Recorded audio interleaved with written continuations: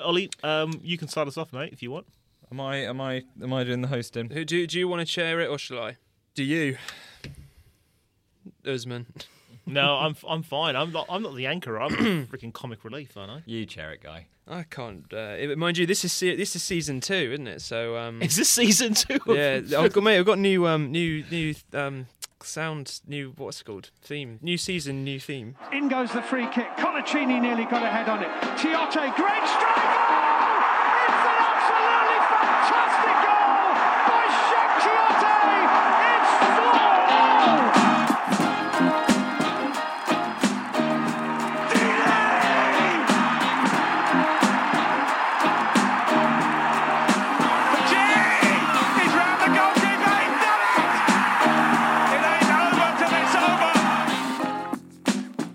Hello, and we're back for season 2 of Speculative Effort Podcast. New season, new theme song, and today I'm joined in the London studios with Usman Azad. G'day, how are you, mate?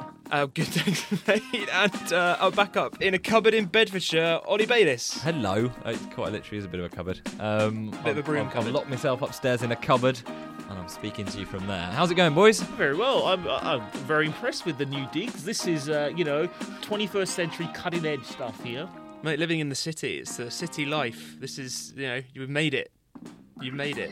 I've made it to the big leagues, Ollie. You're stuck in the cupboard. Oh, it's still raining where you are as well as here, isn't it? It's still raining on all of us.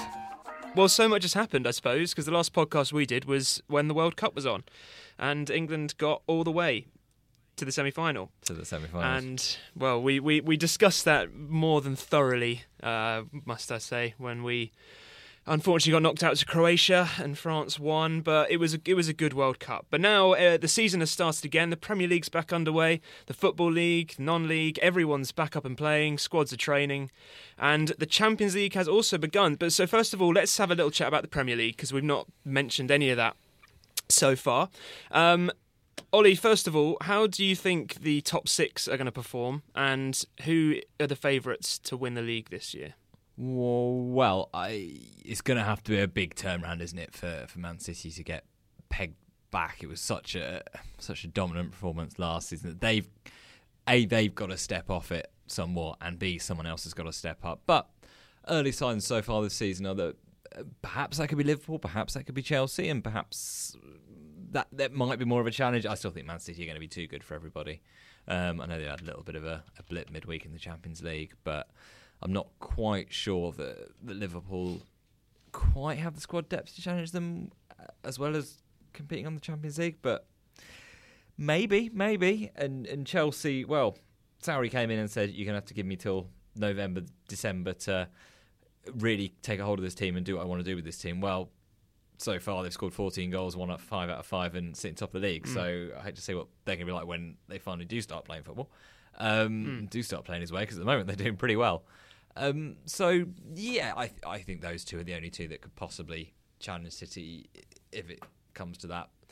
Well, yes, Liverpool, Chelsea, I think, are the only two that can get close to City. Yeah. I'm not quite sure United are going to be quite there, although they seem to turn a little bit of a corner. And then I think it's Spurs having a bit of a tricky time of it. They're not recruited again, and in some ways they've not lost anyone, so great, but I think they're struggling a little bit at the moment as well, with a bit of fatigue and playing in the Champions League as well. It's still a small squad. There's not much of a backup plan if the big players don't fire. If your Dele Allis and your Erikssens and especially Kane aren't firing, there's not a huge amount of a plan B there. And then I think you still put Arsenal as kind of the 6th best team. It's almost the top 5, and then Arsenal still. And so far, you might disagree with me, Usman, but I think under Emery it's not that dissimilar, really, in terms of what we've seen in terms of performances.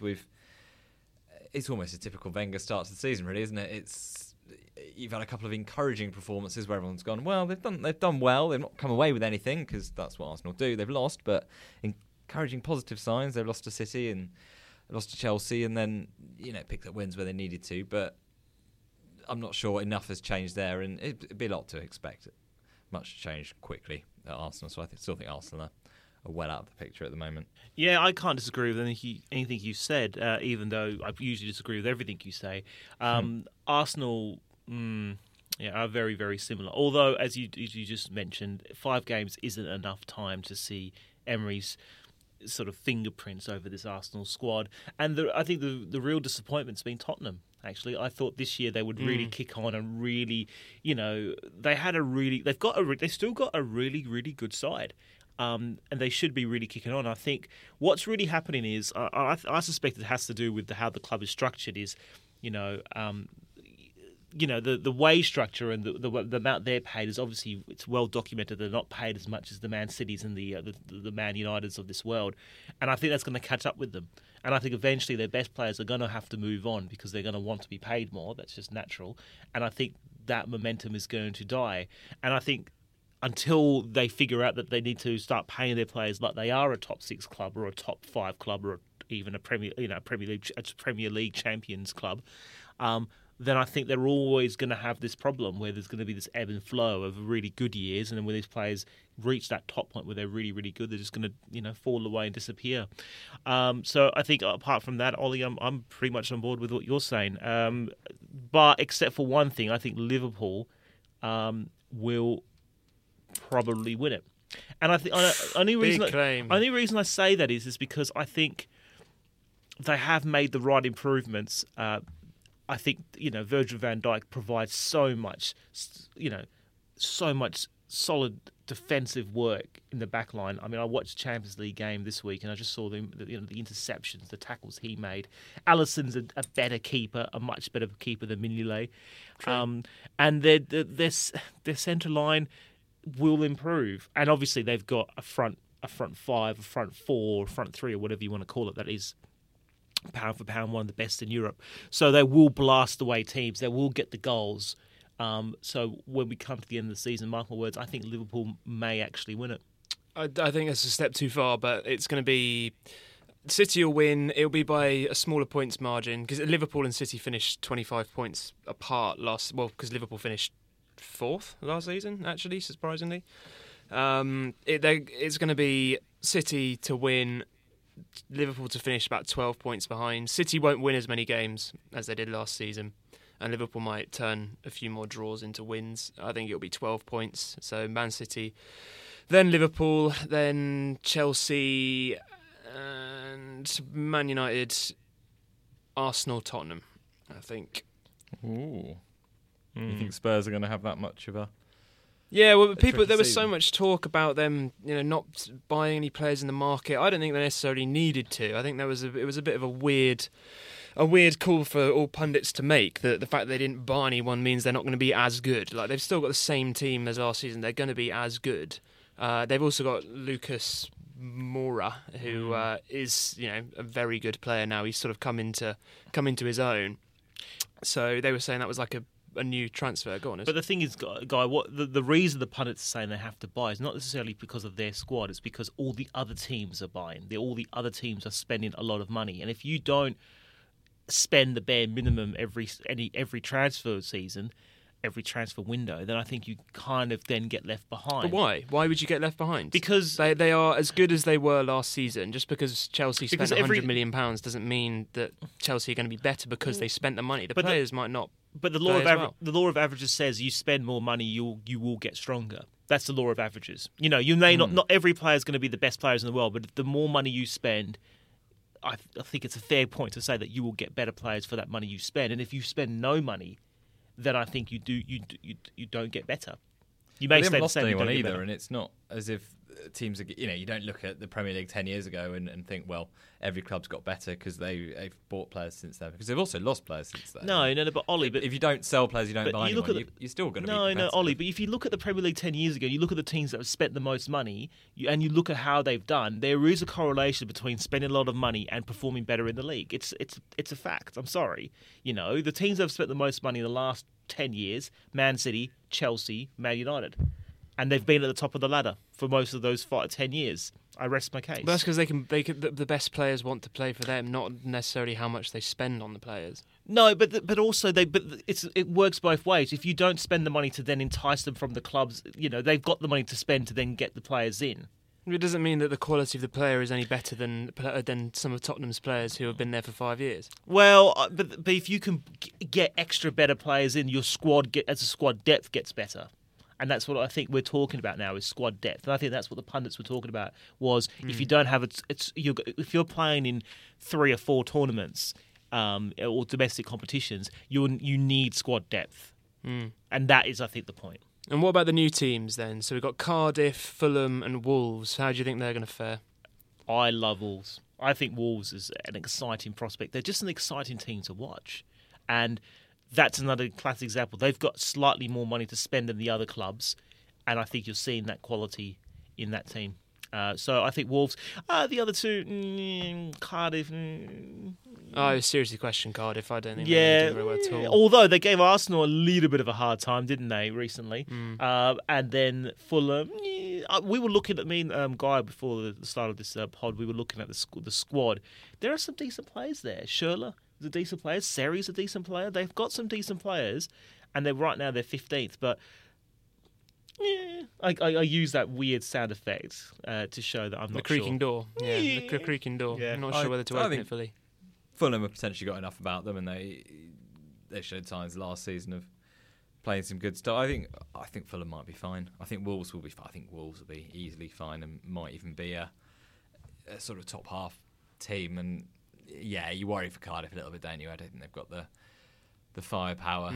And yeah, I think they'll give teams a good game, but I'm not sure they've got 38 points in them. And then I think you probably look at your sort of your Huddersfields and your Brightons of last season, that sometimes when you get promoted you take that bit of momentum into a new season, and every game's a cup final, and that gives you that extra 20%. And actually sometimes it's the second season in the Premier League where you can have a bit of a crash back to reality, and I think we might see that with both Brighton and Huddersfield. And then Burnley have started horribly at the moment, and I know that part of that is playing in Europe and everything else, but they're going to have to buck up their ideas a little bit as well. And look at Newcastle perhaps as well. Yeah, well, it's just like we were saying last season, isn't there? There's about 10 teams that probably... The value of the Premier League has been knocked down so much because there are so many small clubs at the moment playing in the top division. The Championship is littered with former European giants and teams that were winning the top flight, and teams that have been playing in the Premier League for 10 years. And then now you've got... if you just look at the table from... 9th down, I suppose. Wolves, so they're new, they're back again, they're just a yo-yo team. Everton, been there a while. Leicester, they've now sort of gained status back. Crystal Palace, they're still not a massive team. Southampton, Brighton, and then you've got Brighton, Fulham. West Ham, who I don't know what's going on there. I don't know why they can't play football with the players that they've got. Cardiff, Huddersfield, Newcastle and Burnley. You've got some really small clubs in there that with no value on the world stage.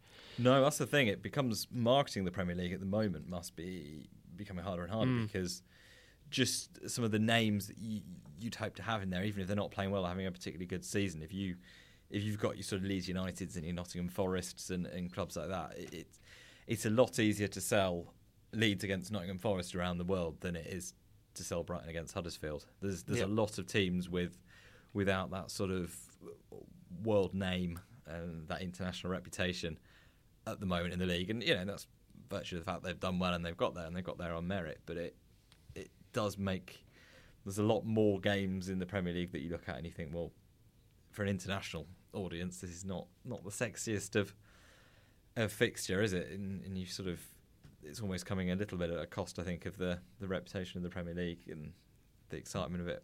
Perhaps it's a weird one as well, isn't it? Because you've got a top 6 and then you've maybe got like a mid-table of 2. You perhaps say Everton and Leicester.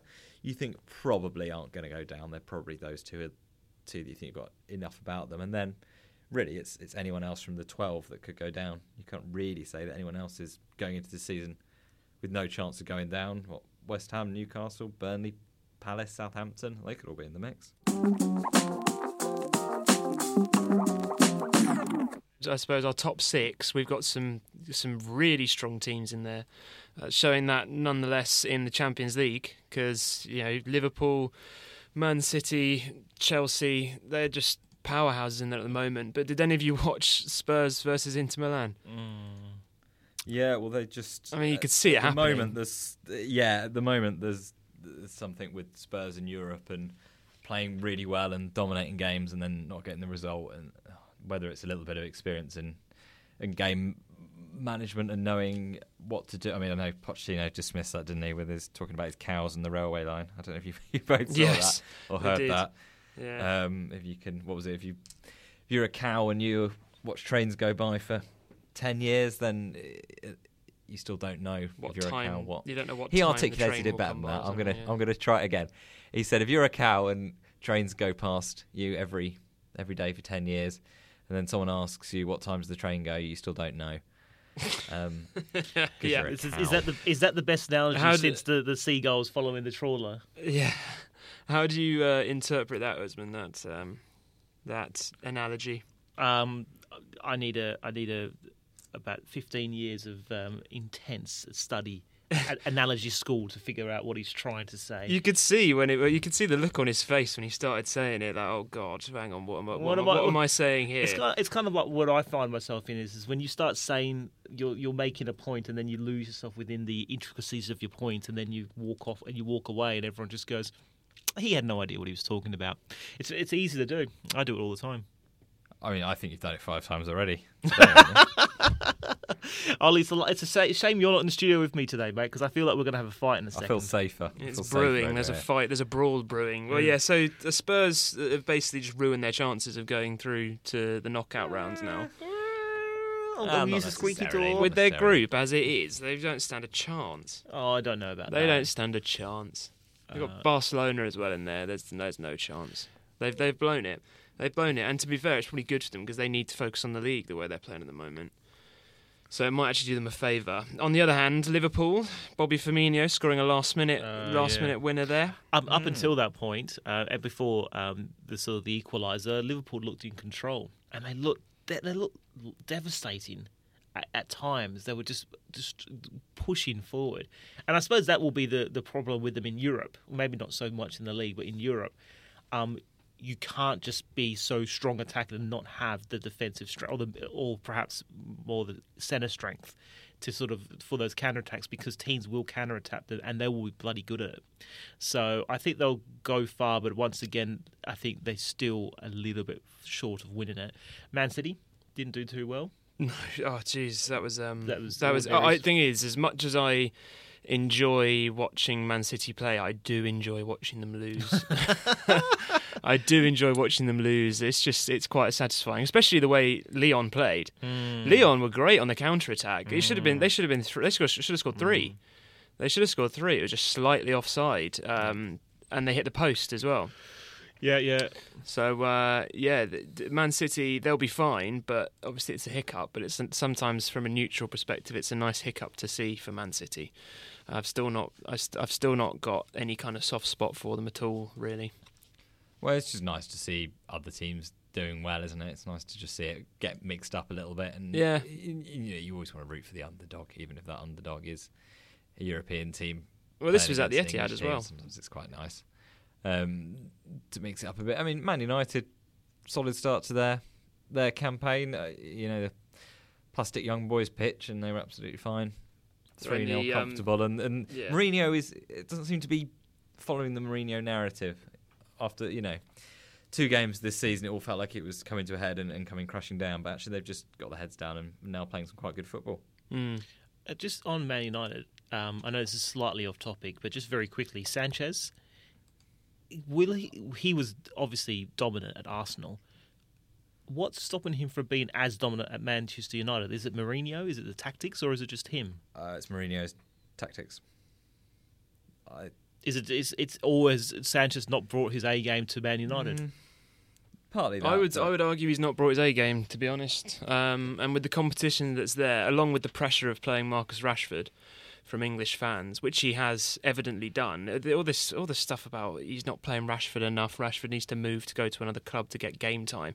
Because in the end, Rashford's played an average of 60 minutes out of the total games that he's played in his career. He's played an average of 60 minutes per game. If you total it up, he is playing a lot. Rashford is playing a lot. And he hasn't said anything about wanting to leave. That's all just speculation. But if he believes that Rashford suits the tactics more, then I guess Sanchez will hit the bench. But at the end of the day, I think Rashford's been playing better than Sanchez has. Ever since Sanchez moved, he's not shone. Ollie? Yes. We'll snip that bit out. It's fine. We'll snip it. I thought Get off your phone. Osman was going to jump in. Sorry. No. I'd made my. I'd done the segue, and it was up to you, Ollie, to pick it up. This is Rusty. This is a professional podcast, and you're showing us up for. This is why you're in the broom closet, mate. That's why I'm in the room closet. Yeah. Well, I think I expected Sanchez to very much kick on this season. A little bit of acclimatisation last season, and coming in a bit of a tricky spell for United. I thought this season he'd be firing on all cylinders, no World Cup to worry about, and it hasn't yet quite happened, and my fantasy football team is bearing the brunt of that. I expect him at some point to come good because he's a very, very good player, but at the moment he's not standing out to be one of the best 3 or 4 players in the Premier League, which at times at Arsenal it felt like he was. I think partly it's structured in the way that Jose Mourinho expects his teams to play, and to be that extra level of disciplined means you kind of have to compromise sometimes in the creativity and the movement and players taking players on and other bits and pieces like that. I guess it remains to be seen, doesn't it? This season's still yet young. He's clearly a good player, but at the moment he's not quite doing it for Man United, is he? No, and Usman, there's one aspect of the Champions League one incident, shall we say, that you really want to talk about. And I think there is one man in the world who was laughing, and he's a cruel, cruel man. I don't like him. His name's Ollie Bayliss. The reason is that Cristiano Ronaldo was the victim. He was the victim of being Cristiano Ronaldo. I know that Ollie Bayliss has publicly said that he does not like Cristiano Ronaldo for whatever reasons. It might be just jealousy. It might be because that Ollie Bayliss is not the football that Cristiano Ronaldo is. But at the game of the Champions League first game in the Champions League for Juventus, gets sent off for what looks incredibly, incredibly soft. Now, before we get started, Ollie, before you start bagging poor Ronaldo, let me just say that, no one in their right mind can say he deserved that. And, people making fun of him for crying, when you're getting paid the big bucks in in a big game in front of an Italian, in front of a really big crowd, I can understand why the emotions pulled over. But then go on, Ollie, go and bag out, Cristiano. Go on, go for it. I think it could have been a red card. What's he doing? Why does he need to do it? He doesn't. It's just bizarre. It's a little bit of a tangle, a little bit of a tussle. Marina goes down, and just sorry, Ollie. What do you think he's done? He's pulled his hair slightly, hasn't he? Has he pulled his hair slightly? Has he touched it? Done a weird, little hand squeeze hair scrunch thing? You've done that to people before, but we don't treat that like a criminal crime. It's not a criminal crime, but it's a red card on the football pitch. Nothing changes. It's not. It doesn't hurt him. It doesn't. No, but it's David Beckham kicking out against Argentina, isn't it? It's a needless little petulant. It's Drogba in a Champions League final with a tiny little hand to the face. It's not. If you put your hand on the head or the face, I'd say of an hand to a opposition player, face you're is going to get more. sent off. Sorry, I'd say hand to a face is more. Potentially more, troublesome than touching the top of someone's head. Okay, so hair is what a yellow card, and then as the face is a red card. Are we having to work out where the hairline is? And we're using common sense, and that's what at the end of the day we're expecting the referees to also use. And if I target someone's hair, and it doesn't look, it's not like he had long hair and he pulled it and yanked it. He literally just effectively brushed it. That's effectively what he did. It was short. The guy's got short hair. He's effectively brushed it, and the referee's back is turned. That's the other thing. If you watch the footage, his back is turned because obviously the ball's out near the byline. So he's relying upon, someone else's evidence, and I don't know. It just seems a bit lousy. You're biased, quite frankly. I'm sorry, biased. You're just going to bag him out because you don't like him. I do not like him. He's clearly a world-class quality player. It's just a bit of an unnecessary, weird little hair scrunch thing. He's got form for it as well. He can be fairly petulant. I mean, he was lucky not to get shown a red card in the World Cup as well, wasn't he? And you know what? We're always calling for officials to do something in those roles behind the goal and speak to a referee. Well, that's what he did. Hang on. We want referees to do something when it deserves something to be done, but we don't want them to do something every time there's a small incident. That is the problem. That's why the average punter doesn't understand football these days. I'm sorry. They see that and they're like, even if that happened in the Sunday League game, no one would bat an eyelid. I know shouldn't be the judge of how it should be in professional football, but I think it's a pretty decent guide. I'm sorry, guys. Now nodding his head. Obviously, he's been poisoned with your hatred for Ronaldo. It's the Champions League. They're world class players. They should hold themselves to higher standards than the average Sunday League game. The ball's gone dead, and he's gone and pulled an opposition player's hair completely needlessly. Send him off. It was a little bit of you tackle me and a bit of self entitlement, and Ronaldo being Ronaldo, he feels entitled to not be touched by anyone. I mean, there was no reason to. He reacted with anger, and there was no reason for reaching for his head. But he shouldn't get any special treatment. Like, I think at the end of the day, everyone's blowing it up to more than it is as well. Like, Ronaldo got a red card, boo-hoo, started crying. Like, leave it. That's it. Like, it's just as normal as any other red card. Because Ronaldo gets all this extra attention because he's Ronaldo. If it was Messi, you got the red card, no one would think about it. Oh, they might. I think if Messi was if that was Messi and he did that and he got sent off, then there'd be thousands of Catalans who'd be absolutely kicking off about it.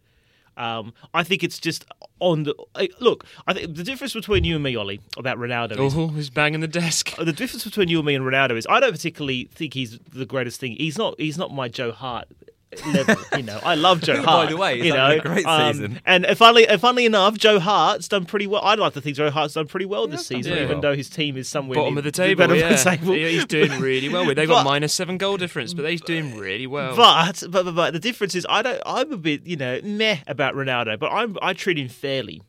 I treat the man fairly. You've got this. I don't know. Did he run over your dog one day? Were you in Barcelona? Were you in Spain or somewhere or Italy one day and he ran over your dog? He got Wayne Rooney sent off and then winked at the camera. Never forgiven him for that. Never forgiven him. If Ronaldo didn't deserve a sending off on Tuesday night, then Wayne Rooney didn't deserve a sending off.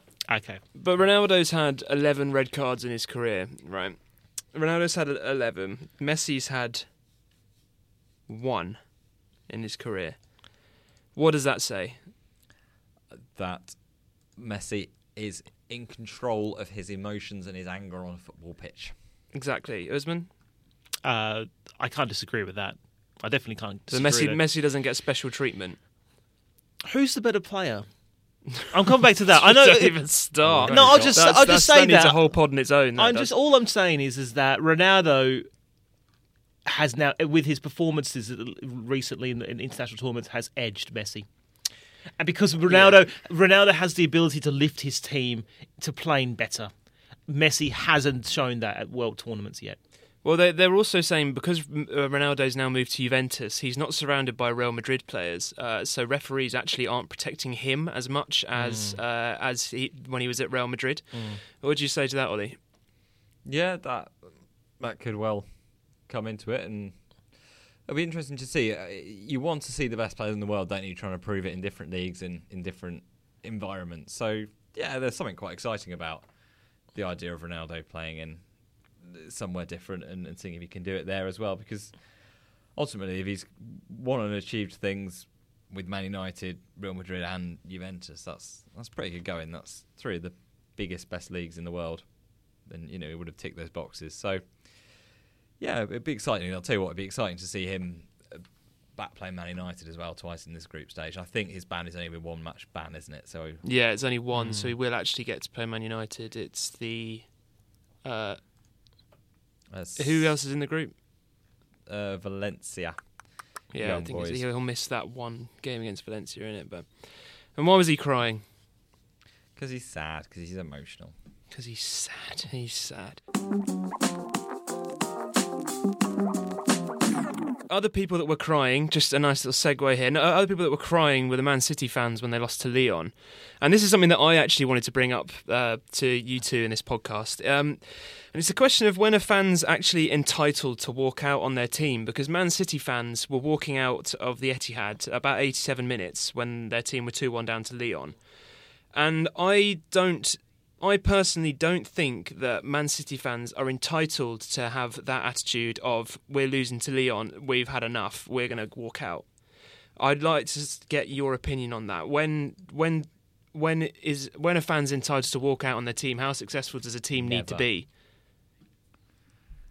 More or less. I mean, there'll be Notts County fans this season that have stayed to the end of games. No, if you're a Man City fan, you stay to the end of a game. You've not got any entitlement to storm out at 2-1. You know, if your team's bottom of League Two and conceded 24 goals this season, then maybe. But no, I think the only time as a fan you should walk out is in protest at something bigger than just that day's performance, or the fact that as a human being you can't deal with the emotions of watching something bad happen that you don't want to happen, i.e. your team losing. So somehow you can kind of escape that by walking off and disappearing. It's one of my biggest bugbears in watching football. Think about how many great storylines, how many great moments in sport have happened in the dying moments of games. That's what it all builds up to. And other sports do that really, really well, in like ice hockey and basketball and things like that, where you know you've really got kind of quite often a crescendo moment towards the end of a game. And football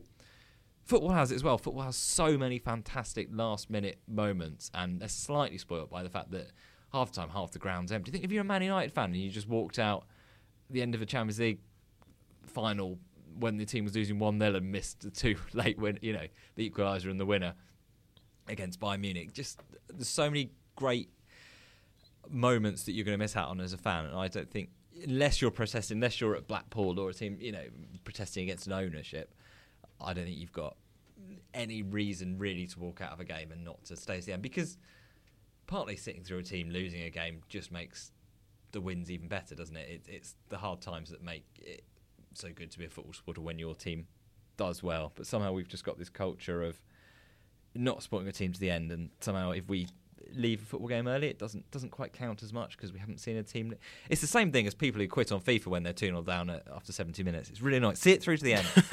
Well, I'll stop you there, Ollie. I'll interrupt you there because Usman, you can't see, but Usman's shaking his head furiously at everything you've just said. No, Ollie. To be fair, honestly, you are right.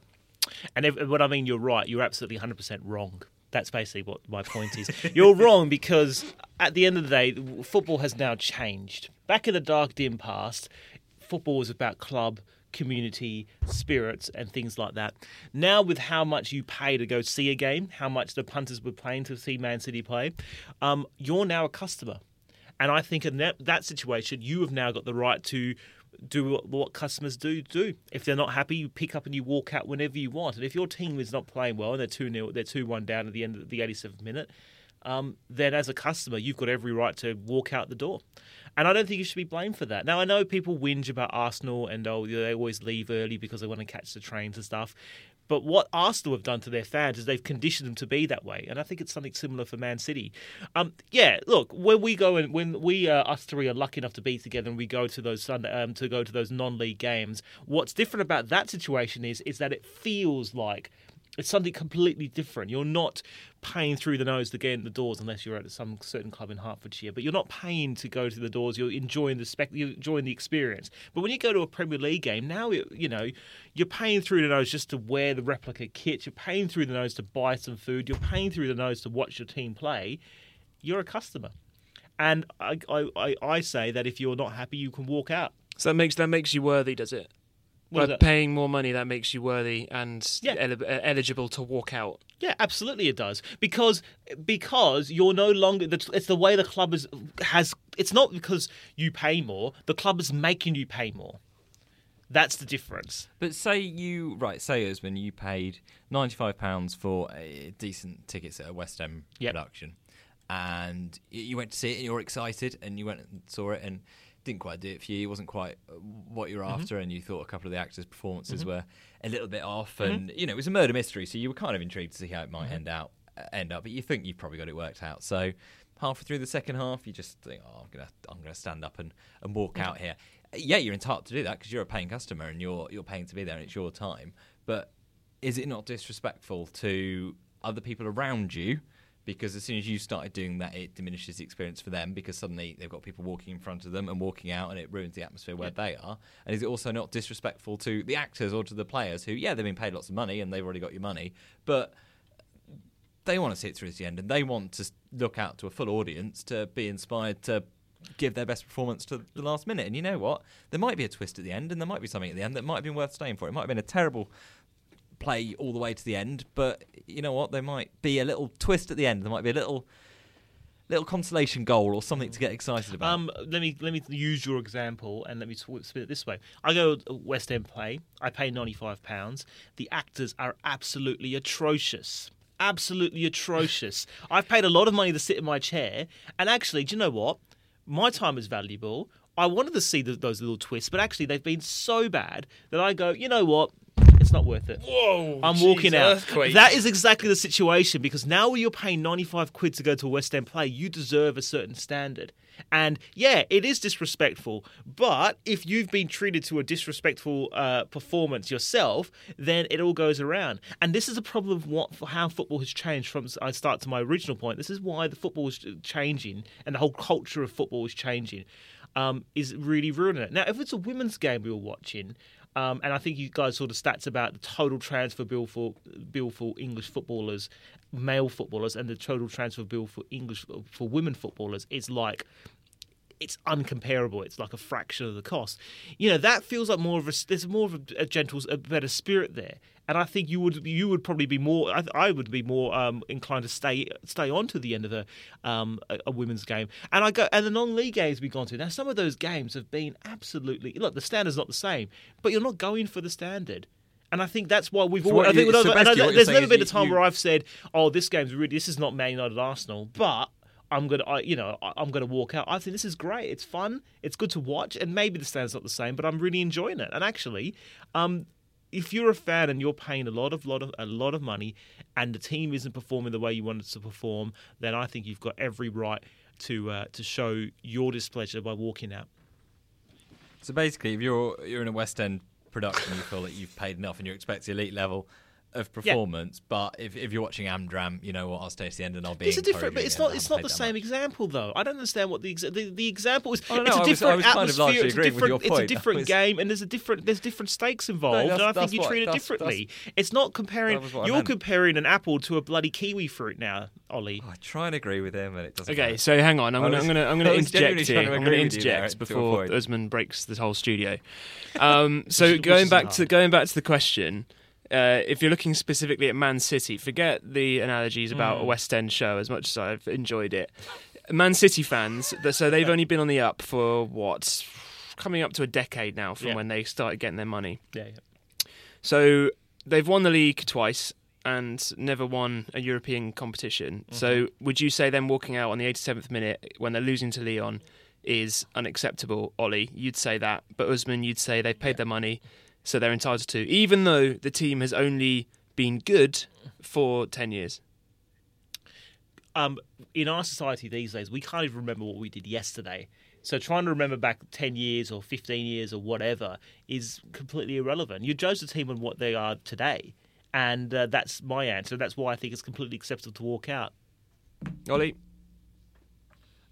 Oh, yeah, it's completely not... I mean... End of the day, yes, they can do what they like. They're paying customers, yeah. But no, I think if you're a football fan, you're there and you support your team to the end, unless you've got something fundamentally going wrong at a higher level or you're really making a protest.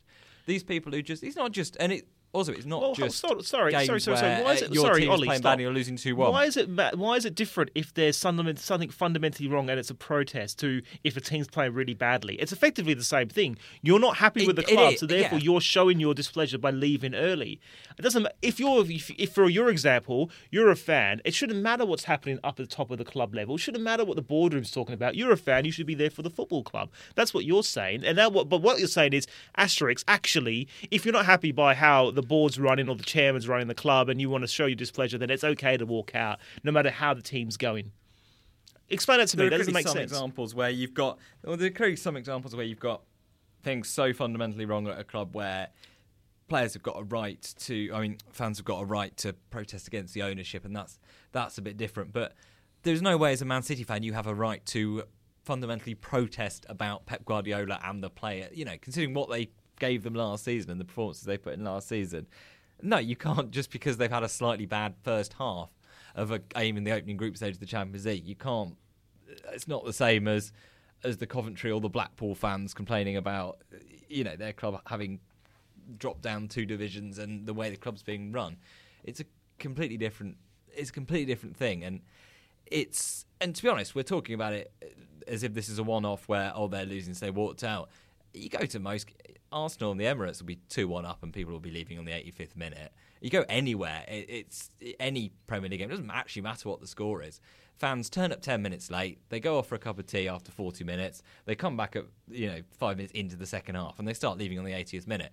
There's plenty of fans that see about half an hour of each half and then go home. It doesn't actually matter what the score is half the time. It's just there's a culture that very few people are still in their seats come the end of the game, and it's a really frustrating one because that's when the exciting moments of football happen. I mean, I was at a League 2 game 2 seasons ago at Adams Park watching them play Luton, and Luton were 1-0 up and Wycombe weren't playing particularly well, and maybe half that Wycombe crowd had left by the 88th, 89th minute local derby. You know what? Wycombe popped up with an equaliser.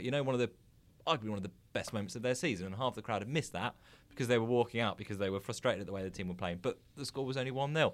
And had Man City found that equaliser, that could have been a springboard for their season, and fans could be talking about, were you there when so-and-so scored that won the goal, and it really, changed the momentum of the start of our season. And fans would say, oh no, I walked out because I was upset because my team was losing and I didn't want to be there to the end to see them lose because I can't handle the emotion of watching something bad happen when I've got treated to 50-odd victories last season. You're right. And once again, you're Good, right. You're right, and in the sense that once again you've said everything that's completely nonsense. So that you are wrong. I think we've found this season's answer to last season's have Manchester City underperformed. We'll leave that one there. Ollie, you wanted to bring rumours and chat of a new European tournament to the table. Well, yes. So UEFA last week have said they're going to introduce a third European Cup competition. They haven't said what, they haven't said how, they haven't said who, they haven't said when, they haven't said why. Definitely haven't said why. But I just thought it was a good opportunity for us to think, what perhaps do we want to see, and how could we maybe change the current Champions League and Europa League format, and where would or could a third competition fit in, whether that be to take a couple of rounds out of the Europa League and make a third competition that is sort of even less, there's even less at stake in that, teams don't necessarily all take the Europa League that seriously. I think a third competition would be even harder to sell to the public, or whether we're going to see a more elite Champions League and that's going to have the sort of a trickle-down knock-on effect, or what I hope it will be is one where we give extra sort of qualification places to those countries that don't have many, those sort of emerging nations and your different leagues. That mean that teams from the Welsh League and the Irish League and the Gibraltar League and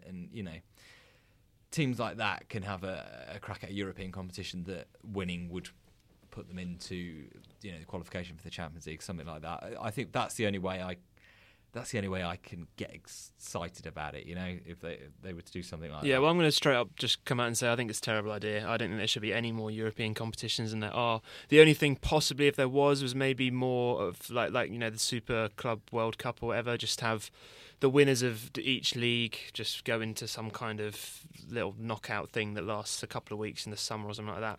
But I think more European competition is a waste of time, and it's damaging to a lot of clubs. Like you look at the Europa League, you could see it from a mile off. The Europa League's damaged Burnley this season already, and it's just playing. When do you find the days in the week to play these games? Do you then have to go, right, all Champions League games need to be played on a Tuesday, Europa League on a Wednesday, and then this extra one on a Thursday? But you can't do that because of TV untapped stuff. Friday and Monday guy.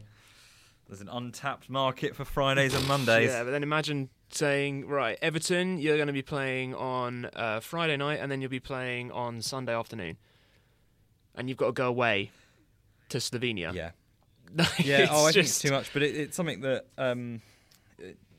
I think is becoming the trend, isn't it? That we've already seen the Champions League final moved to a Saturday, and we've already seen, Premier League games taking a little bit of a back seat in terms of audiences and the priority for clubs. And it's something Wenger said in one of his sort of more lengthy interviews before leaving Arsenal, was that he could see a sort of European Super League or European super competition in the not too distant future. It's something that I think, unfortunately, we may end up seeing more of, because the money in the markets isn't always in domestic football. It is in the Premier League still, but if you're PSG, you're desperately pushing for a bigger European competition where you can play more games and more of the best teams can play each other more often, because that's where the market is. If you're Juventus, it's the same. To be honest, it's the same if you're Barcelona and Real Madrid as well. You'd rather be playing 12 games a season against top European teams rather than playing your Real Mallorca and your Parma and clubs like that. Yeah, I'm going to be with Guy on this one. It's ridiculous. And obviously we'd love to see more details about it. I know, as you well said, we don't know the who's, the what's, the where's, the when's, and more importantly, the why's. But some more details would be great. On the face of it, I'm not sure we're going to fit it in. I'm not sure which teams are going to play, and I'm not sure whether the teams will even want to play. I know sometimes the Europa League, I mean, Arsenal's first club, I don't even know who this is a Russian team, I believe they play in the Europa League. I was even being an Arsenal fan, I was having troubles having the motivation to even care about the result. So another league with more clubs that are not in the other two leagues, I'm sort of like, meh. Or was it? Were they from Belarus? Belarus, Russia. Yeah, again, it just shows. I mean, I'm supposed to be an Arsenal fan. I'm supposed to be keeping track of how the club's going, and I don't have enough motivation to go look up where the club's from. Yeah, you won very comfortably, just so that. We won 4-2, and we let 2 goals in at the last kick of the game. We let the second goal in. Yeah. We played Leno. Leno. I mean, I'll very quickly throw this in. I don't understand why Leno is not playing for Arsenal first up. And I know we're not supposed to be the Arsenal cast, but tactically, I still think he's better. I think he's a better fit tactically for what Emery's trying to do. But anyway, they won 4-2. It was quite comfortable, although the scoreline suggests it was slightly closer than what it was. Yeah, no, there was nothing that could be done about the 2 goals that they scored, though. A bit of poor defending, but other than that, it was quite a strong performance from Arsenal. But again, it might affect. This is the other thing, Ollie, right, about these European competitions. Arsenal is 2 years now outside the Champions League, and so you keep playing on a Thursday and then at the weekend, and it seems quite cyclical at the moment, because they always say the teams that play on a Thursday always underperform in the league because it's just so congested and so close together, all these matches.